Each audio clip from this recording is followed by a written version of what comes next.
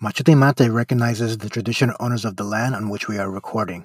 We pay our respects to their elders, past and present, and any indigenous elders of other communities who may be listening today. We stand in solidarity in their struggle towards the colonization and land back.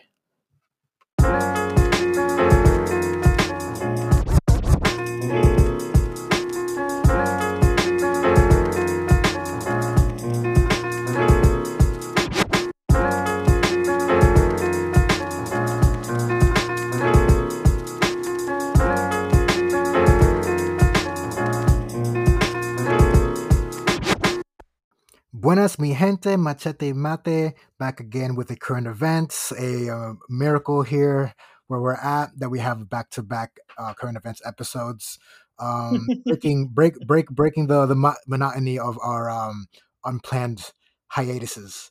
But good to be back with y'all again with this one in a lifetime back-to-back current events episode. Anyway, if you haven't checked that, so speaking of which, you haven't checked that episode, check it out. Also, check out the After Dark that we released as well with it. A lot of really fun and interesting conversation we had there. I got into it a little bit about coffee and chocolate and shit like that. We got a little bit sentimental with Austin being in Puerto Rico and what that means to us in our soul as Puerto Ricans or whatever. But if you want access to that, to the After Dark episodes, to our Discord community, or just want to show your solidarity with what we do here, want to support and help us spread awareness to issues in Latin America and the global South broadly, and want to help us get one step closer to living our dream lives, and quitting our jobs and being stay-at-home dads and gardeners and whatever else we want to do, please consider showing your solidarity on our patreon.com/machetemate, if you can, because capitalism. If you're unable to, just go to wherever you listen to us and just leave a positive review and a comment or something, and let's try to jiggle the tweak the algorithm, get us like more listeners and stuff like that. That'd be great and much appreciated as well. But yeah, thanks for everyone who's been sticking along. I'm Leroy, come to you from unceded Wurundjeri land here in so-called Melbourne, Australia, here with the homie Austin as usual. What's going on, man? Hey man, glad to be back. We got some very good stories here today, so I think it's going to be a good time with no technical difficulties. That's what I think is about to happen. Yep. And what's going on, T? Oh, same old for the most part. Doing well. Was a little under the weather the last couple of days, but I'm good to go. Visited some family in another city today, so Yeah. I had a nice, pleasant Sunday. What about you, Leroy? Same shit. I'm good. I'm here. I was isolating for the last 7 days because my wife, sister-in-law, and little one tested positive for the plague. Oh, yeah. So here in Australia, is mandatory, very close contact, regardless if you test negative or positive. 7-day isolation. I've tested negative. I never caught it. I think I was just built differently, so I'm good. All right. But either way, I've been home. Missed out on a week's wage essentially.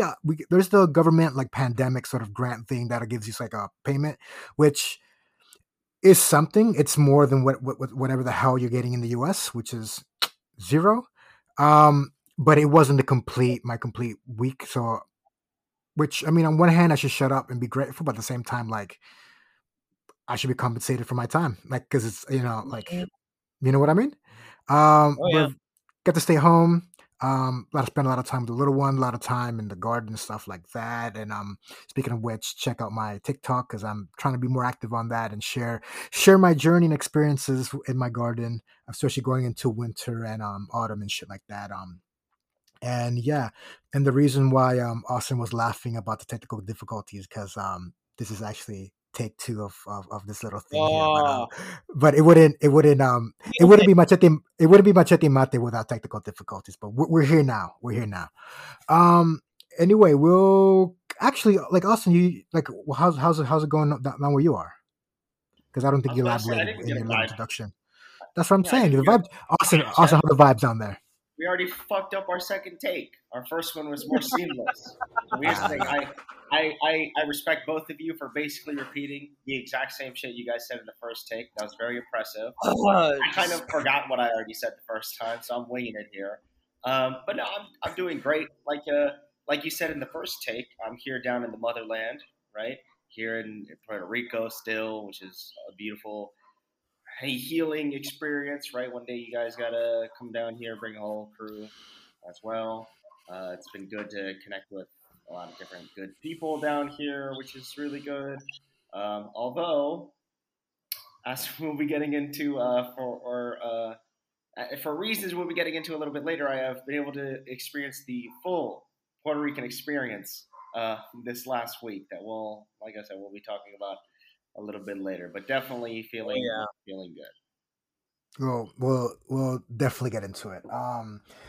But speaking of which, we'll save that story for last because again, it's a Puerto Rico story, and we've definitely learned a lesson in keeping all Puerto Rico stories to the end because we can talk about it forever. So we'll finish off with that. We'll also be talking about Costa Rica a little bit, just because we don't talk a lot about Costa Rica. Like it seems like there's never a lot of news coming out of there, just because I think I don't personally it's one of those places that like the global capital, like the global north and stuff, likes to paint as like, oh, this is the good stable Central American country, so like no one ever talks about it because why do you need to talk about it, because there's nothing going on there, right? But they had a presidential election last week, and there's definitely things to mention and talk about, a lot of interesting things. So it'll be a fun conversation seeing where it takes us.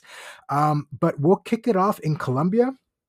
And again, we're going to be talking heaps about Colombia because you're going into an election, and Colombia's again, it's the 51st state, so it's an extension of the United States and like U.S. imperialism, U.S. capital, whatever. So we're always going to be talking a lot about it, especially now going into the election, with a particular story that's just an extension of 67, 80, 90 years, however long of Colombian history, where the government forces, so the government military, went into this small, largely indigenous little village in southern Colombia, like along like the Ecuadorian, like Amazonian region of Colombia.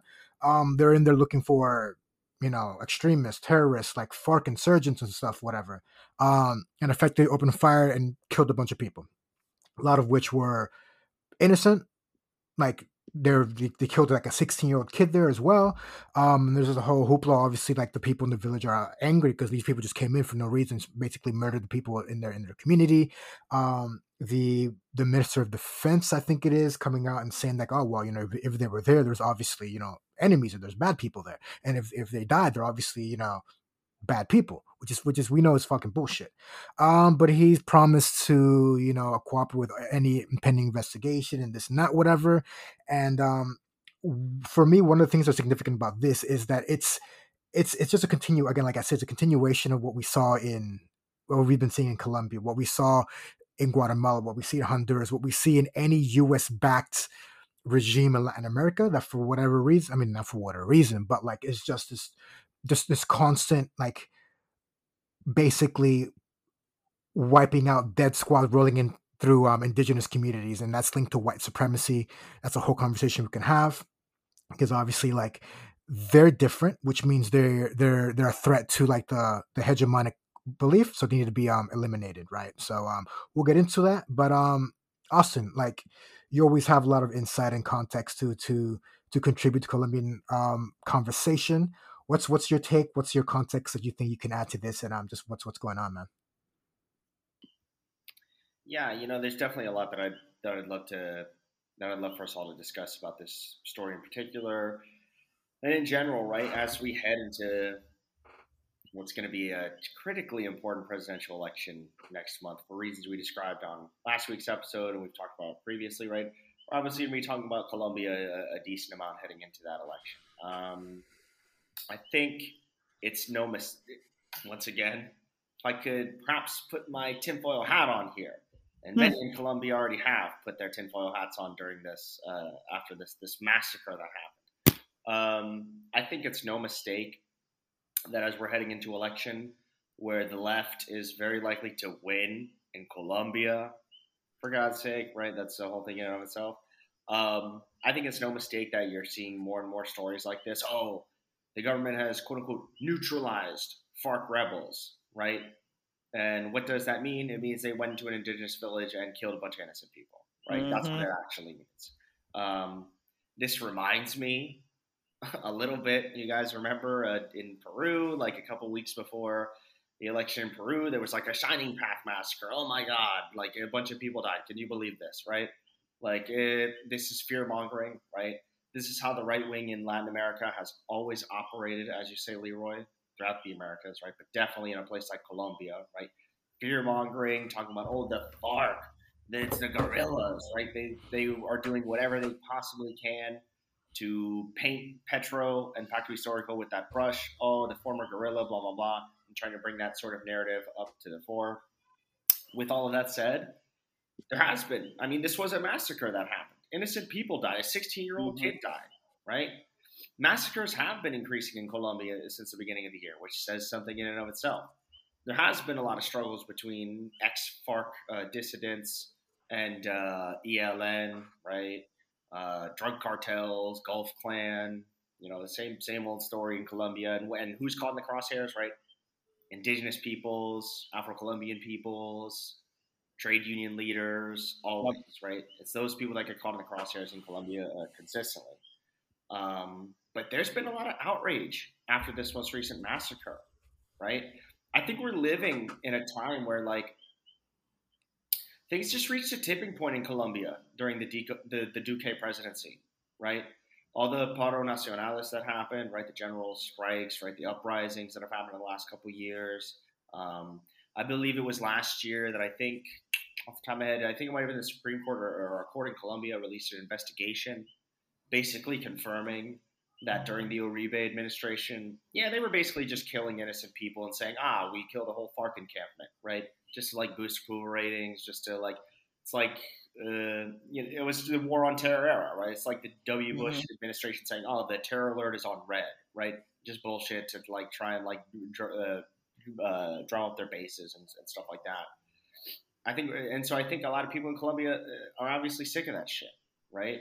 Consistently massacres, and consistently, once again, it's these indigenous peoples that bear the brunt of these massacres. And I think that's one of the biggest reasons that we've been able to see the Pacto Historico coalesce like it has. But there's so many different layers to what's going on right here in Colombia as far as the different massacres and extrajudicial killings that continue to occur. There was also a big story not too long ago from the, I should mention the story we just talked about, Leroy, or this one that we're talking about happened in the Amazon.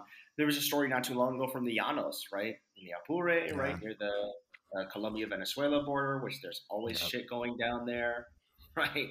There was, there continue to be alleged ties between the Bolivarian Armed Forces and the National Liberation Army, right? And there's been messy fights between ELN and ex-FARC, fighting over territory, fighting over, in many cases, drug routes, right? It's how a lot of them make their money, which is a whole thing. And it's not just drug running. They're just smuggling in general is a big thing. Basically, the truck shows up with like a third less than the cargo, that kind of shit. Everybody smuggles. Any organization that's underground, whether it is in anywhere in the United States, or if they're or South America, if they are a political organization, Afghanistan. Yeah, exactly, or whatever it may be. There's smuggling is a big thing. What kind of struck me was just the sort of, it's another demonstration of the callousness of the Colombian security state. They, for all the talk of the peace deal, there's been continuous assassinations of people, FARC members that signed the treaty that went along with it. Now, I think it might be important, a brief reminder of some of the social forces at work here. Colombia does have a vibrant social movements. It's very dangerous, and it was very dangerous to be explicitly socialistic. Any organization that was, a specifically Marxist organization, was an underground organization, a guerrilla organization, most famously the FARC, but also the ELN. With the peace treaty, now you had the FARC that was the largest insurgency against the Colombian state. Now, when the treaty was about to be signed, there were a group of people that did not agree to the peace treaty, right? They broke off. That's the first FARC dissidents of the recent round, because there's an even earlier one from the 80s, but we won't get into that. Again, it's complicated. And then after the treaty, there are people who broke with the deal because of actions like this by the Colombian security services. I wonder, though, anytime there's talk of like, oh, Venezuela supplies this group, or there was this massacre from this group, I mean, maybe, yes, could be. That's fine. The Colombians do the same thing over the border in Venezuela. There's proxies. That's, that borderland with Colombia is traditionally a kind of right-wing bastion in Venezuela, not just in terms of like crossovers, but also like its elected politicians. Usually it's an opposition stronghold traditionally. Yeah, and it's the Llanos, right? It's the Wild West, right? Yeah. And one of the reasons it does have like right wing strongholds, because it's a lot of landowners, right? People with giant tracts of land and shit like that, right? That's the place where in Venezuela, campesinos, just like in Colombia, still get killed if you try and like squat on like land and shit like that, because these are places that are the landowners, and it's a lawless area. Ruthless in many ways. Yeah, 100%. And I think the metaphor comparing it to Wild West is correct, because these battles in the Llanos de Venezuela have been going on since like the 1800s. So from the liberation struggles to today, like when in Venezuela they talk about like the appropriation of like big estates and big like territories and land or whatever, this is the area they're talking about. So people go to try to squat, they get shot, there's always standoffs, there's always this there. But yeah, that's what we're talking about. It's been going on for decades. And I think as well, like one thing we need to keep in mind, and just sort of give it a broader context as well, like a place like Colombia and like any other place in Latin America that has like right-wing reactionary governments, they exist and govern at the behest of the United States and like global capital, right? So it doesn't matter what the facts are within Colombia. It doesn't matter what the Colombians know. It's whatever the Americans and Europeans, quote unquote, know, right? So the Colombian government, the right-wing Colombian governments can come in, massacre a bunch of people, and all they have to say is, yep, they were dissidents. They were, insurgents. They were terrorists. It doesn't matter if like the entire country gets up and says, actually, these were indigenous, innocent people. In the North, all we're going to see on TV is the government came in and attacked and had to unfortunately kill a bunch of insurgents, and people will eat a hook, line, and sinker. And that'll justify further influence and further existence of an imperial president of the United States in these places, which helps keep Uribe in power and the Uribismo alive and stuff like that. And it's what we've seen across Latin America. So I feel that in the broad strokes, definitely, but I'm going to push back a little bit on your emphasis there. I think this is actually a great example of that domestic reactionaries are willing to say anything to the United States for funding, right? The domestic reactionaries, in these countries, they have their own social histories, right? They have their own class struggle and social struggles. During the Cold War, any asshole strongman in whatever country in the world could go knocking, to the United States and say, hey, I got a bunch of communist dissidents, wink, wink, nudge, nudge, to get that delicious, sweet Uncle Sam gold and those wonderful military armaments. Their militaries got trained by U.S. High Command. Not only that, now after the Cold War, what happens though? After the Cold War, it's all about fighting the narcos, right? Yeah. And so fighting communism passes from, it goes from the official statement is that, oh, we're fighting the communists. We're fighting Soviet aggression, Soviet imperialism, blah, blah, blah, blah. Then it becomes, oh, we're fighting the narcos. We're fighting the drug trade. Oh, look at these horrible criminal syndicates, da, da, da, da. Meanwhile, the government is killing the same groups of people that are oftentimes unconnected to either. They're just using it to enforce their own rule. I think DC doesn't really give a fuck what happens in country, so long as the money keeps flowing and there's like no pesky union activity at the factories that the U.S. firms have put in these, in the global South. Sorry, just to be clear, that's exactly what I was saying. I don't know if like my emphasis was misconstrued, but that's exactly what I'm saying. At the end of the day, the things that happen is to basically lick the boots of the United States. It's that comprador class. So we need to have an understanding of like the comprador classes that exist in these places as well, like national bourgeoisies and shit. So I guess I'm saying is that it's like less directed necessarily by the State Department. I'm willing to.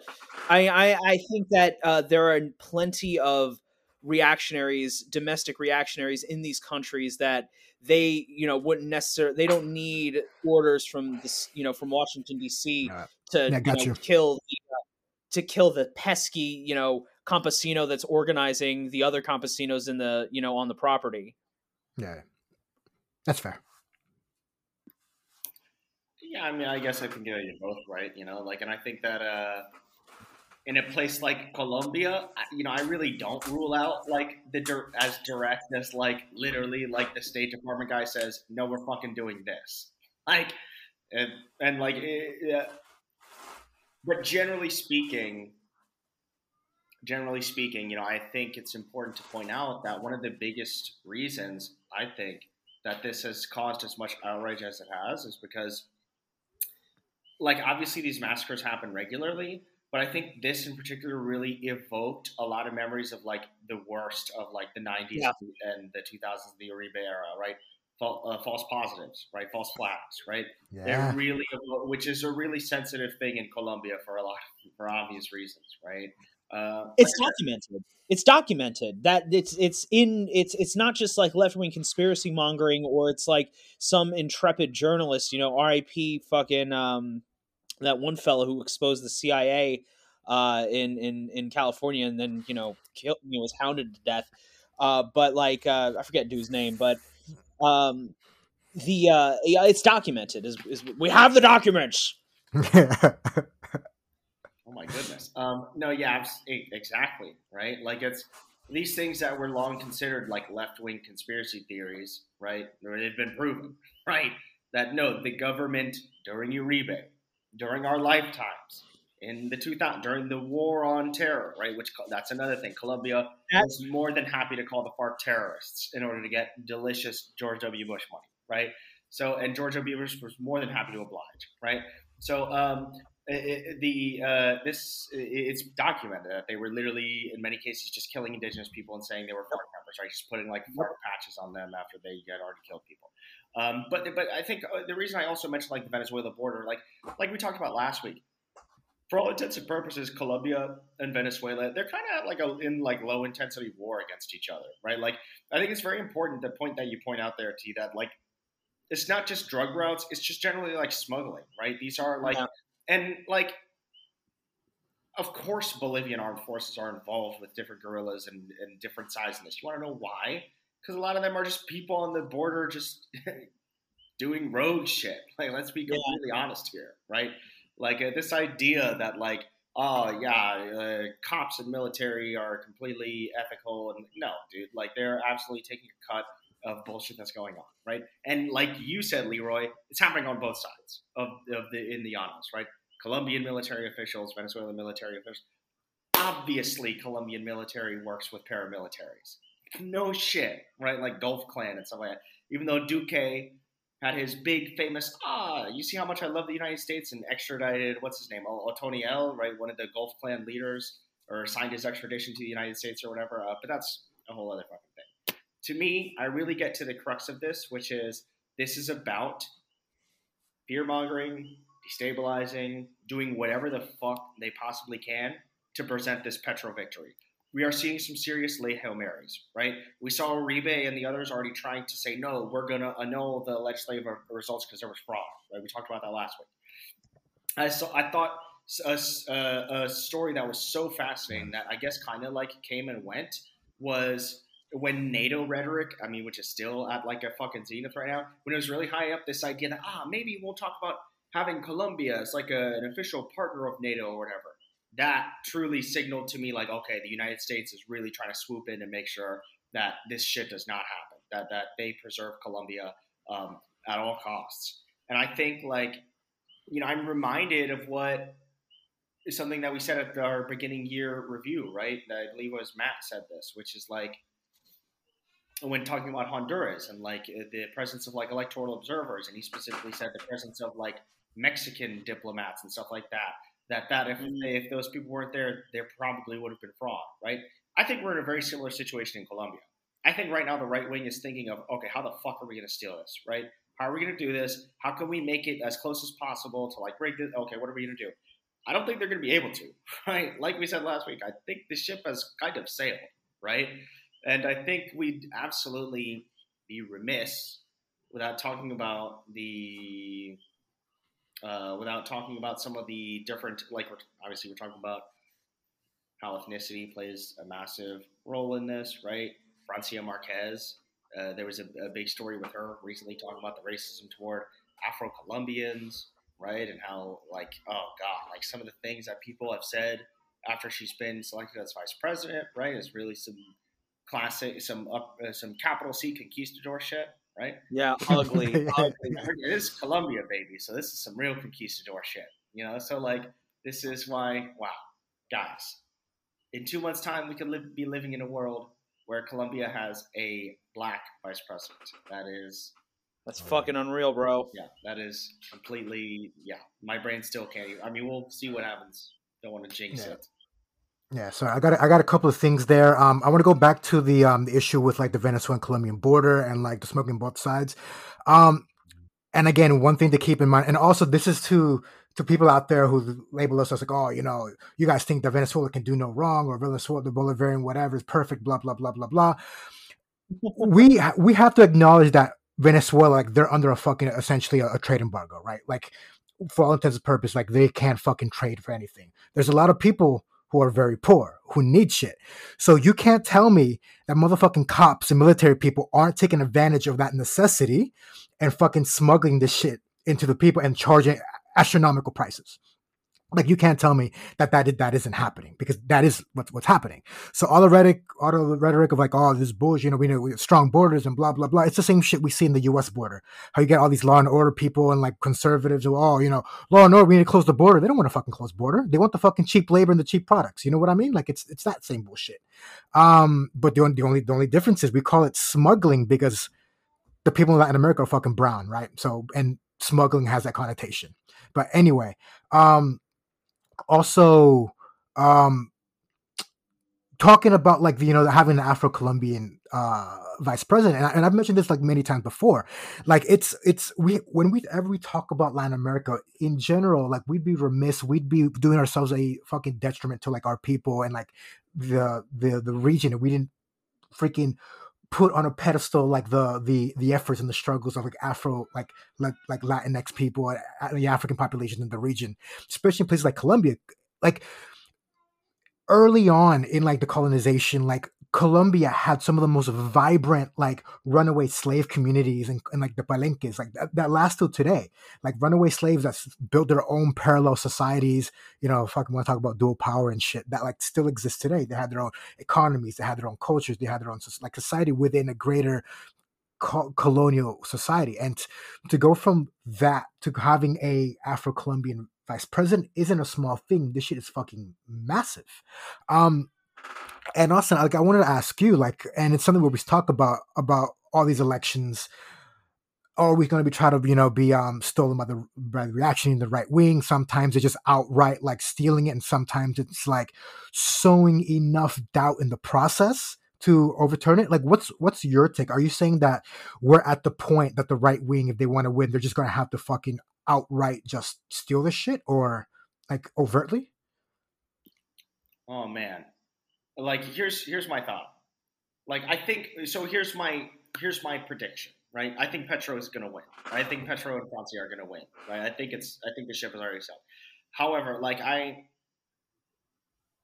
if anything, I'm kind of in a place where we were. I'm kind of in the same place we were back during the Bolivia election, right? With the coup government, which is like every sign pointed to Mas taking back power, but I just couldn't believe it, right? That's kind of where I'm at right now. Like every sign points to Petro and the Pacto winning, but I just can't believe it, right? It's something in the back of my mind is saying, you see, the world is all watching Eastern Europe right now. They're going to pull a fast one in Colombia, and nobody's going to do shit, right? just because of how important Colombia is. Like, guys, like my brain just cannot wrap. It's like a former guerrilla president and an Afro-Colombian environmentalist vice president. Are you shitting me right now? Like, backed by like most of the major progressive social forces in Colombia itself. guys, Obviously, the armed communist ones, but like a broad. It's just like it's all the good guys, you know, to use a simplistic metaphor. Even in Antioquia, Medellin, that's Uribe's home. That's where he's fucking from. Even there, they're backing Petro. So, dude, guys, the Colombian Communist Party is part of the Pacto Histórico, right? Yeah. We're going to be potentially living in a world where the Communist Party of Colombia is a part of the governing coalition. Like, come on, get the fuck out of here. Just like we've got the Communist Party is part of the governing coalition in Chile, right? They were part of the coalition in Peru, right? Like, that's, I'm sorry, there's just so many layers, so much cracker. We can talk about Colombia forever and ever and still only scratch the surface. And like I said, I'm sure we'll be talking about this a whole lot more because this tip of the iceberg, baby. We'll see what the fuck happens in these next 2 months. I just wish the election was this weekend. Yeah. 100%. Speaking of elections this weekend, you know, France has their election now as well, and we got Australia coming up not too far. I'm sure we do an After Dark, we'll be talking about that. But yeah, like we always say, as we sound like a broken record, however Colombia goes, the region's going to go. Same like Brazil. So really, really excited. This is part of the election to look out for. Because again, if for whatever reason the Uribistas win and it's business as usual, how much more reactionary is that business as usual? And if our boy Petro wins, what does that look like for the region? Well, that's yet to see. But we'll keep it rolling because again, we could be here forever. We'll go on to the news in Costa Rica. So like I said, they had an election. They had a runoff election last weekend that pitted Rodrigo Chavez against Jose Maria Figueres Olsen. So the guy who won, Rodrigo Chavez, he's part of the Social Democratic Progress Party. That's sort of a broadly center-right type of party. He was previously Minister of Finance, against former President Jose Maria Figueres, who's part of the Partido Liberación Nacional, so the National Liberation Party that's ostensibly left, center-left. But like I was telling y'all, both parties are effectively centrist parties. So just to tell you, Jose Maria Figueres, who's part of this like left-leaning party, graduated from West Point. He's Costa Rican, graduated from West Point, graduated from Harvard. He's that guy. He served as president back in 1994. He has a broadly sort of leftish, like kind of populist thing, but it's still largely neoliberal. Same thing with the other guy, Rodrigo Chavez. He's coming off a stint with a sort of a center-right, being Minister of Finance position, a center-right administration. He's previously World Bank. And it's very, very interesting because there was articles that came out saying that, a lot of sectors have come together to, agree to work together, and all the sectors are coming together to back the current president are all like, it's boss shit, it's managerial shit, it's all, private industry and shit. Like there was very little like in terms of workers and stuff coming forward and saying, hey, yeah, we support you and blah, blah, blah. But we'll see what happens because just very briefly on like the Rodriguez Chavez administration, like what he's about, his thing, he's that classic sort of anti-establishment, corruption type of guy who comes in and goes, oh yeah, we need to change things business as usual. Taxes too high. We need to lower the price of this and blah, blah, blah. So that sort of center-right type of like populace. But I don't know if any of y'all have any other takes or insights in Costa Rica, just like what it represents, like in the context of Colombia and shit. Like I said, like Colombia is this out there bastion for right-wing reaction. Costa Rica sort of floats under the radar, even though it's still a very agent of like stable, like global north neoliberal policy. Yes, the Ticos. Oh my goodness, have I ever mentioned how much I love Gallo Pinto? Have I ever mentioned how much I love Gallo Pinto? With their funny accents as well. Oh wow, that was offensive. Anyways, no. We love the Ticos. I didn't say otherwise. I said they have an interesting accent. You said they were funny in a good way, though. We love all the Ticos. No, what I was what I was gonna, and I actually do love Gallo Pinto. Anyways, okay. So there actually is a lot that I would love to say here. So first of all, I think it's important to point out that Jose Figueres, right, who lost this runoff, is also you mentioned, he's a former president of Costa Rica. He's also the son of Pet Figueres, right, Jose Figueres Ferrer, who was like the dude, like the architect of Costa Rican social democracy, right? The National Liberation Party that Figueres comes from, that you mentioned, this isn't like the best analogy in the world, but they almost occupied a role in Costa Rica, kind of like the PRI in Mexico, right? They were like the party of the 20th century, and they for a long time had like a social democratic sort of tint, but became like neoliberal at the end of the Cold War and like morally, ethically bankrupt, et cetera, et cetera. But they're a big part of why Costa Rica has that reputation as like, I like to call it like the Switzerland of Latin America, right? Like they don't have a standing military, right? That's the best way to put it. Exactly. They don't have a standing military. A lot of the Contra wars in Central America, a lot of the peace accords were negotiated in San Jose, Costa Rica, right? It was looked at as like the neutral party, etc.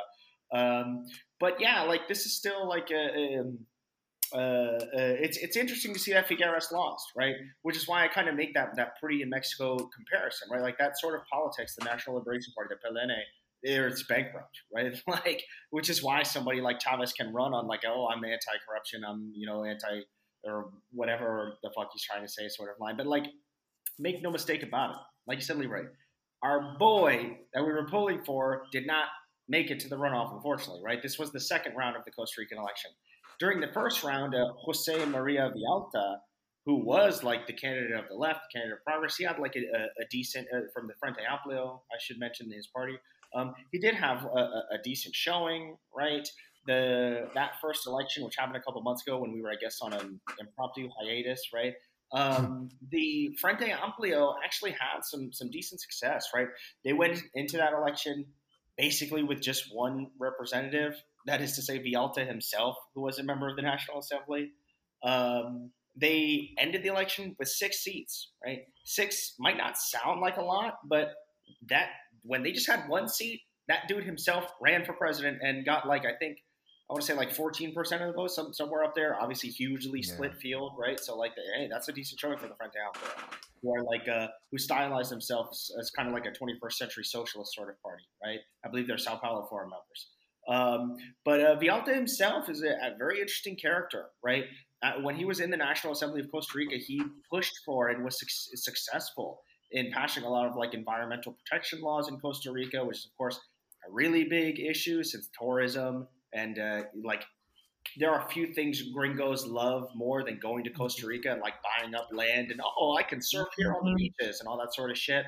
So like that's a big deal. Sorry to interrupt you, but that's a point I wanted to make.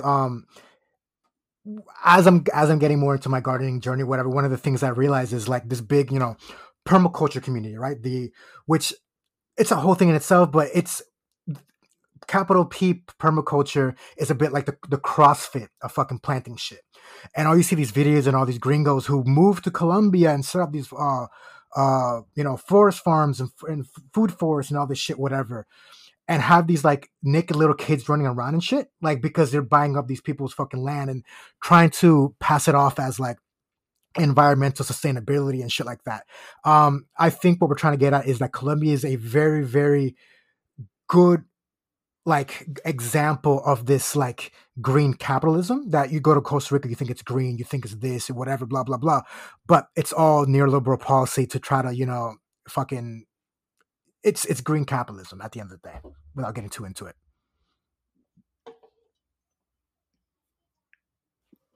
Yeah, no, absolutely. I totally agree there. And like, I think it's no mistake, once again, that Costa Rica is kind of like a historically social democratic place or whatever. I love the cross dichotomy of all the Central American republics post dissolution or whatever, right, and all the different paths they've taken, right?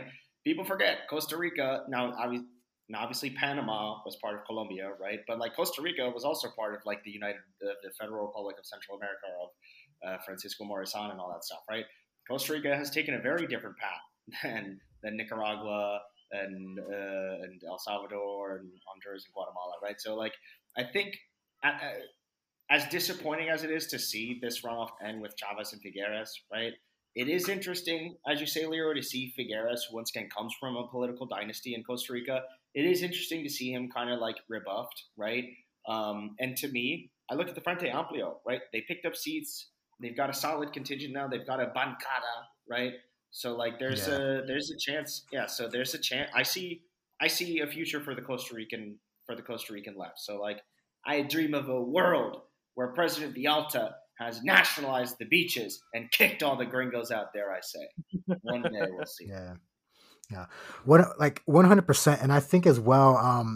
Again, going back to Costa Rica being this haven for gringos, like it's the same shit we're seeing in Puerto Rico, shit like we're seeing everywhere.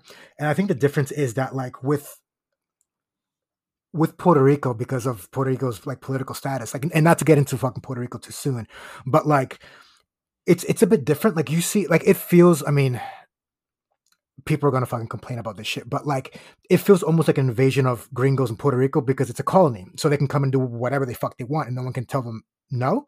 Whereas Costa Rica, you see like the government and the state working with these like tourism companies, basically privatizing rainforest, privatizing land, privatizing like what's largely like indigenous areas for the sake of building like these, you know, chalets and like bungalows and stuff for gringos to go surf and all this shit, zip lining and freaking playing with toucans and shit. And like it's two very different ways of getting to the same point, right? So it's this steady creep towards like neoliberal free market, like global north, like hegemonic power that's just going to exacerbate now, especially with this more right.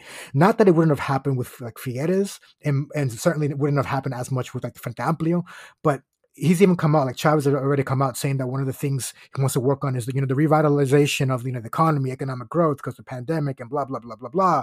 And one thing he's going to do once he's already come out, he goes, I want to, you know, welcome more multinational companies into the country and blah, blah, blah, blah. And we have the entire reason our podcast exists is because the existence of effectively like multinational companies in the region. So we know what that means, and we know who's going to profit off of these policies. But again, it'll be interesting to see. It'll be interesting to see what the 6 members of Congress in the Frente Amplio can actually accomplish. I haven't got the faintest clue because obviously I don't know the first thing about Costa Rica besides, you know, what I've just said here, and maybe a little bit more than the average person, but still not a whole lot. The first thing I know about Costa Rica is that gallo pinto is delicious. Just reiterating that point, just so the Costa Ricans know how much I love them. The second thing I know is that, like I said earlier, Villalta, when he was in the assembly as the one Frente Amplio member, he was able to push really good legislation, right? Environmental legislation. With 6 members in the National Assembly, like we'll see. Like I'm cautiously, I mean, maybe cautiously optimistic is a strong phrase, right? Because Costa Rican politics in general is kind of like a difficult for the left, right? In part because of like historical things such as like the social democratic tendencies of the National Liberation Party, etc. But I think there are things to be optimistic about. I'll put it that way. I think there are things to be optimistic about when you look at Costa Yeah. Rica. And also to be clear, with their accent, the thing that's funny about their accent is like they don't roll their R's. So instead of saying Costa Rica, they'll say Costa Rica.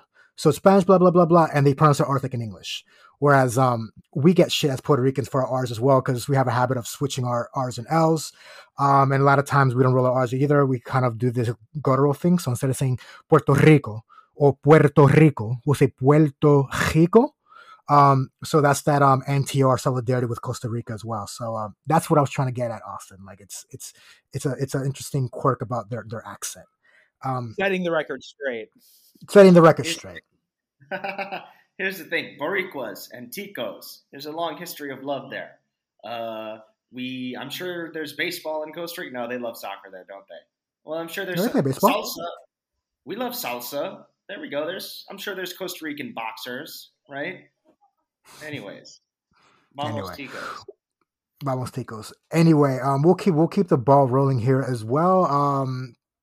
But yeah, like it'll be interesting. We'll definitely have to look up more Costa Rica stories and dig up stuff that we can talk about more because I think they deserve the attention just to bring the attention to more people, right? But like I said, we wouldn't be a Machete Mate current events episode if we didn't have a Puerto Rico story, and we didn't end it with the Puerto Rico story. And like we said, business as usual. I think the ether knew that Austin was there and wanted to give him the proper Puerto Rican experience. Because when was it? Your Sunday, Monday, general blackout. So power across Puerto Rico, across the islands, the entire archipelago. There was a fire in the Costa Sur, like electricity plant or whatever it was. No power across the island. It was like that for a couple of days. It came back, but then people lost, water. But then power went back out, and blah blah blah. And it's again another instance of, and within that, the context as well is that I think the power, like the price of electricity went up as well this week or something, as like the power outage happens. And this is something like in the 10 months or however long it's been since Luma took over, this has been however many power outages across the island, and people obviously are up in an uproar. People have been dumping their spoiled groceries at the doors of the head office of Luma, and that's where we're at with Puerto Rico. Like Austin, like you're actually there. Like what's been going down?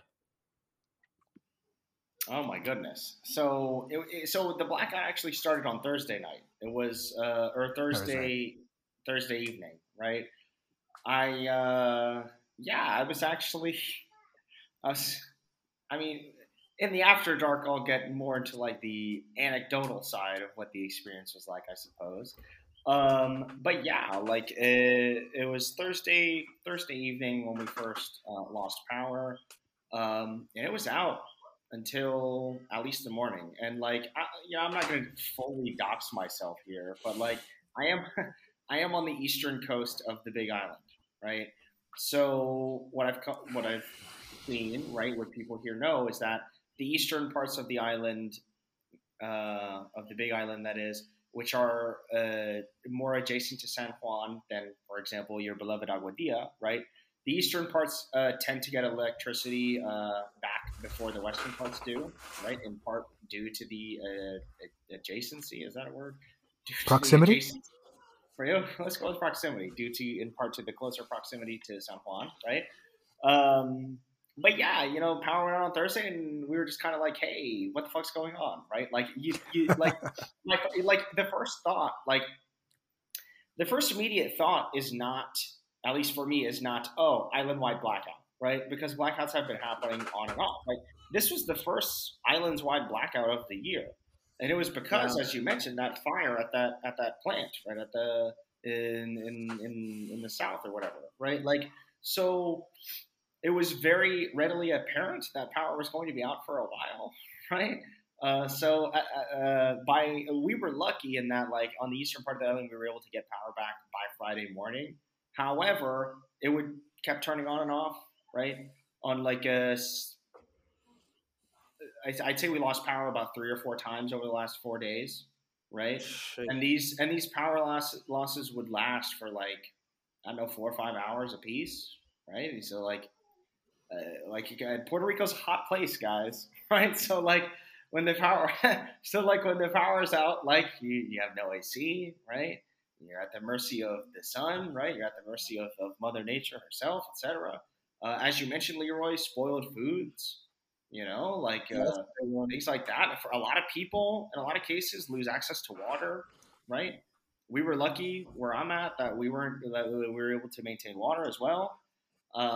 Right now, as far as I know, the majority of Puerto Rico has recovered electricity. However, the case has been that, like, with Luma and the privatization of electricity, these sorts of things, the recovery of power, tend to take longer than they would. Yeah. A few things there. Going back to Puerto Rico being a hot place. Like I've been in hurricanes where like the power's been knocked out. We don't have running water, whatever. And in Florida, the worst thing is the fucking heat in the middle of summer. Because I know we always had sort of a hurricane sort of stash in like a closet, and most people in Florida, I feel like, have that. So we'll have bottles of water, we'll have things here. But like when you don't have electricity for fans or fucking AC, you can't sleep. Like it's the worst. In the grand scheme of things, it's not that big a deal because to my next point, Puerto Rico has a high incidence of diabetes, of heart disease, of people who need dialysis, of, you know what I mean? And it's a crumbling medical infrastructure that existed. Like we talk about all the time, Vieques doesn't have a fucking hospital. And the ones on the, you know, the big island aren't much, you know, they exist, but they aren't that great unless you're, again, you're in the metro area in San Juan. So if you're in the middle of like the mountains in Orocovis or Jayuya, whatever, and don't have access, can't get to San Juan, and you need your dialysis, what the fuck are you gonna do? You can't refrigerate your insulin. What the fuck are you gonna do? You know what I mean? Like it's that, I don't want to call it secondary, but it's that secondary like cause of death. You know what I mean? In terms of like going back to Maria, going back to this or whatever. That like people aren't dying directly of like, oh shit, the power went out, I'm dead now. It's like we don't have running water to keep clean. We have fucking mosquitoes here. We're gonna get fucking dengue fever. We have nothing to treat us, and then we're all gonna fucking die. Like, you know what I mean? It's that shit as well. And one thing I want to bring it back because again, it's talking about business as usual and painting a picture of what Puerto Rico is. Because again, this has been another comical fucking week. This is going on while the fucking pro statehood governor is in fucking Spain talking to the fucking king of Spain. Like it was chef's kiss. It was just like this is perfect. This is perfect. Like, you know what I mean? And people are like, oh, you know, this is going on the island. This is happening to us, and our governor in Spain, whatever. To then release a statement, and the first statement he releases is to acknowledge that what happened. He goes, yeah. So there's, yeah, I just want everyone to know that this is taking place, and people are like, no fucking shit. Like, you know what I mean? Um, it's it's the clash of our like colonial past just in one singularity. It was incredible, incredible.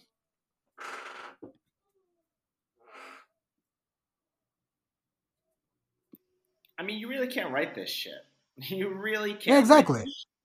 Like, it's amazing, and like, of course, like being here in Puerto Rico, that was, of course, the talk of the town, right? Oh, Pierre Luisi, this fuck is literally in Spain while this is happening, right? And it's like you say, it's depressing, right? It's sad.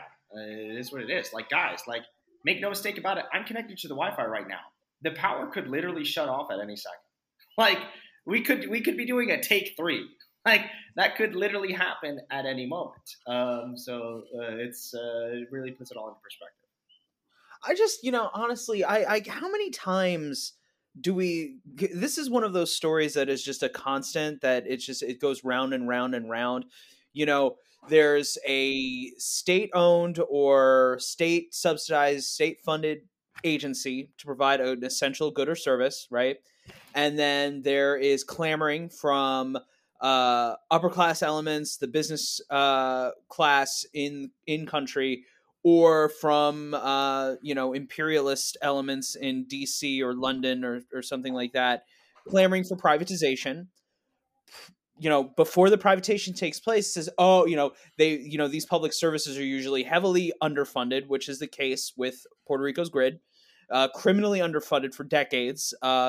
Organized labor continuously attacked throughout the time to weaken the power of labor in negotiating reforms and improvements to the grid.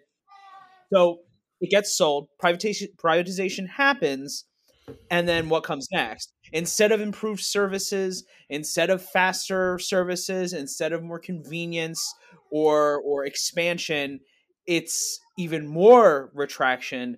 It's even less services. It's more expensive, and it breaks down even more. And so, I mean, it just I when people are making these propaganda points about everything from independence to even just a slightly more progressive, social system in Puerto Rico. I'm not even talking about full blown independence or anything like that, but just like your basic improvements to society. Constantly, it'll be worse if it's not privatized. Oh, we have to do it this way. Oh, what would La Junta say? We got to go through. We have to make sure it's not going to explode the debt. Da da da da.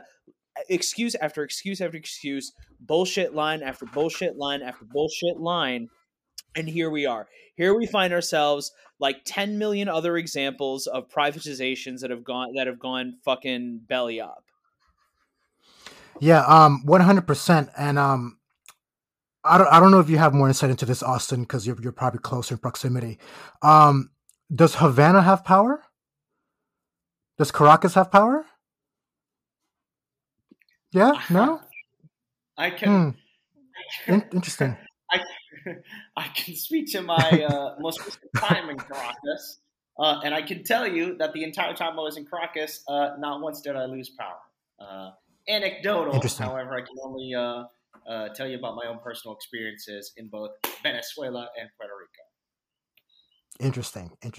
But you're 100% right. And again, it's going back to that discussion about capitalism and like what it does at your core, like the personal alienation that it creates in you. And one of the things that it does, it erases and negates our ability to imagine, period. Like, because we're reduced to just what's in front of us at this moment. So what's in front of us at this moment is that society is shit. Imagine how much worse it can be. Like, people can't imagine it being better under a different system. We buy into this idea that capitalism is the best system, and if it's this shit under capitalism, it must be so much worse under anything else. You know what I mean?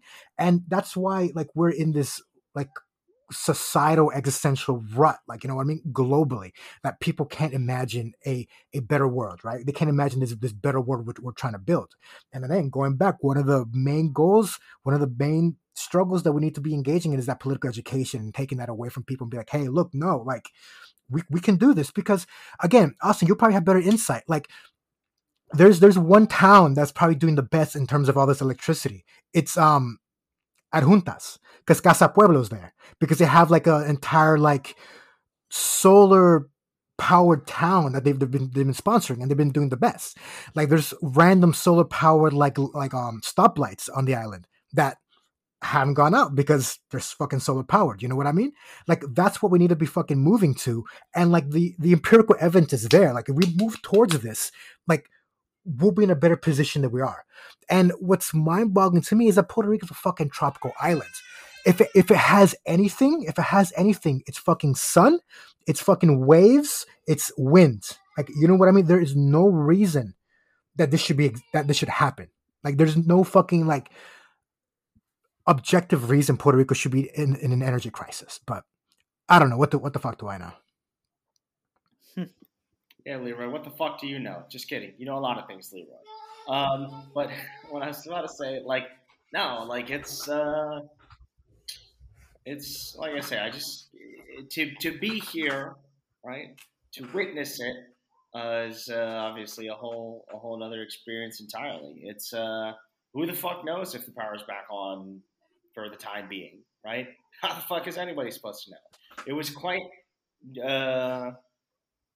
I don't know, is jarring the word, right? To see the houses that do have solar power, right? To see the houses that do have solar power and were able to like keep their lights on, right? To just hear the sound of generators, you know, throughout the night or whatever. Like, this is just life, right? You just gotta be prepared for it, right? You better have a bunch of fucking ice handy, right? Or else all the fucking food's gonna go bad. So like, it's and I was happy. I heard of people, as you mentioned earlier, I heard of people going to Luma and throwing their fucking spoiled vegetables and shit at their goddamn doorstep. So, and again, and just on that point as well, like, again, for a place that has abundant fertile lands, Puerto Rico has to import most of its fucking food, and food prices are just skyrocketing. Like, the price of food and the price of groceries, I think, is proportionally more expensive in Puerto Rico than like most places in the metropole. You know what I mean? So these people are having to spend money they don't have on these groceries for it to spoil. You know what I mean? It's like a compounding issue, and the question is, to what point? You know what I mean? You know, at what point is everyone going to get up and actually have this general strike and just fuck the system and, you know, overthrow everything? But it goes back to what we were saying before. It's just this internalized sense of like, you know, this is it. This is the end all be all. And if it's this shit, I can't imagine it getting any better than any other system. That's what we need to go be against. Well, you know, as we saw with the last major general strike on the islands. It was very, not to get into tinfoil territory, but it was very, which we hinted at before, but it was very easy to redirect that anger to Roseo as, an individual versus the system as a whole, which was, the anger was building at the system as a whole rather than the person of the governor himself, of the former governor himself. We know the people are capable of it. They did it before. They came out of their jobs. They came down from the mountains. They came up out of the beaches. It's happened before. It certainly will happen again. I have no doubt in my mind. I guess the question becomes is it something that can be is it something that remains narrow? Does it remain on a single political party, or worse, a single politician, or does it begin a fundamental questioning of the foundations of the social system on the islands themselves? But I think we're sort of seeing that we always talk about it, the cracking of the two-party state in Puerto Rico, how the PNP, they're holding on by a thread. So is the PPD. But the question is, where do those people get redirected? Are they going to get redirected in a reactionary way to fucking Proyecto Unidad, to this Cristo fascist direction? Or are they going to be channeled through, at least through MVC, with my misgivings, but that's a better position than the Cristo fascists, or to the PIP, or some other like left-wing like group or party or whatever going to come up. So the question is, like, people are angry, people are tired of the system. How is that energy and how is that anger going to be channeled? And again, is it going to be channeled just over and over? Because I don't doubt there's going to be it won't be surprising if there's going to be another sort of Rosselló type, Summer of 19 type of general sort of protest. Mm-hmm. But is it going to be another one of those where it's like, oh, the PNP, we need to get them out of power, Pierluisi, all right, next guy up? Or is it going to be channeled to an actual, that whole organization versus, your Kwame Ture thing that he likes to talk about? Is it going to actually be like, is that energy going to be channeled towards an actual movement as opposed to just an organizing for this shit? Organization versus mobilization. Yeah. No, but what else? Oh God. Okay. So a lot of different things I'll say there, and we're already at the hour mark here. So yeah, definitely. Like, I think we are definitely seeing the decline and hopefully the death of like the two-party system, right?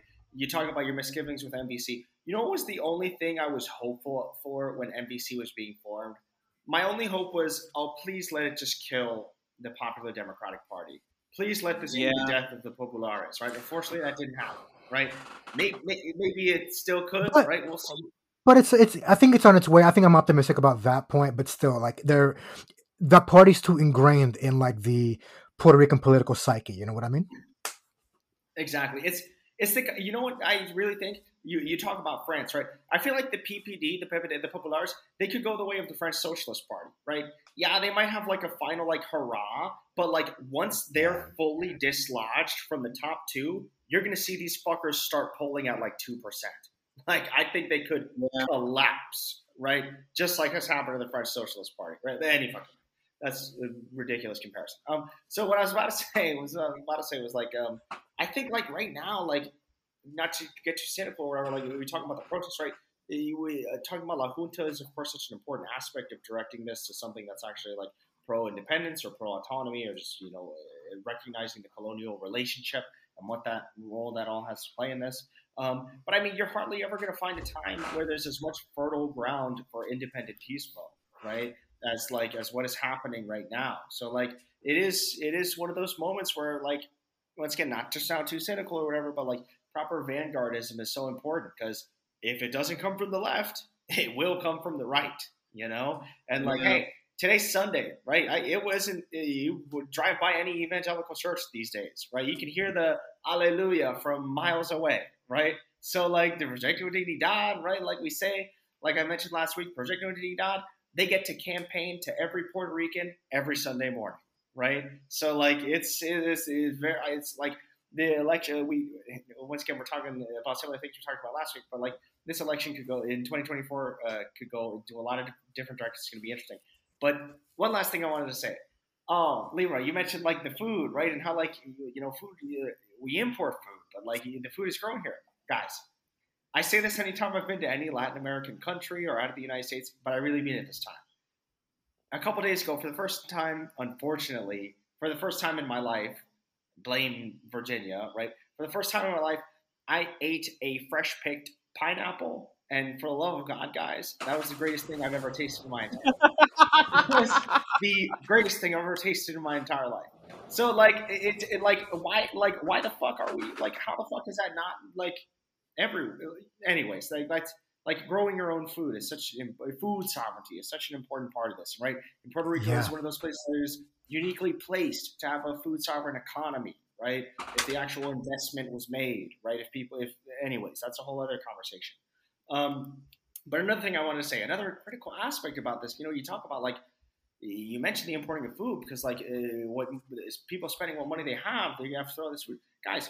We're in a time of rising fuel prices, right? Like right now, like people are struggling just to pay for like gas, like to be able to do shit like that. And I would be remiss without mentioning that I found it deeply ironic as I was sitting with no power, right? Seeing the United States lecture Russia at the UN Human Rights Council saying, no, what you guys have done here is unacceptable. We're kicking you guys out.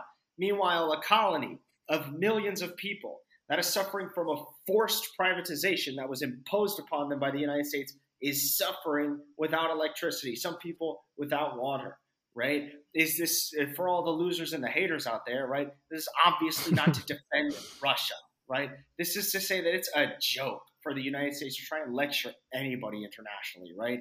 And once again, it was just especially, felt very poignant to me for it to happen on the exact same day. Like, and just look at the disparate coverage, right?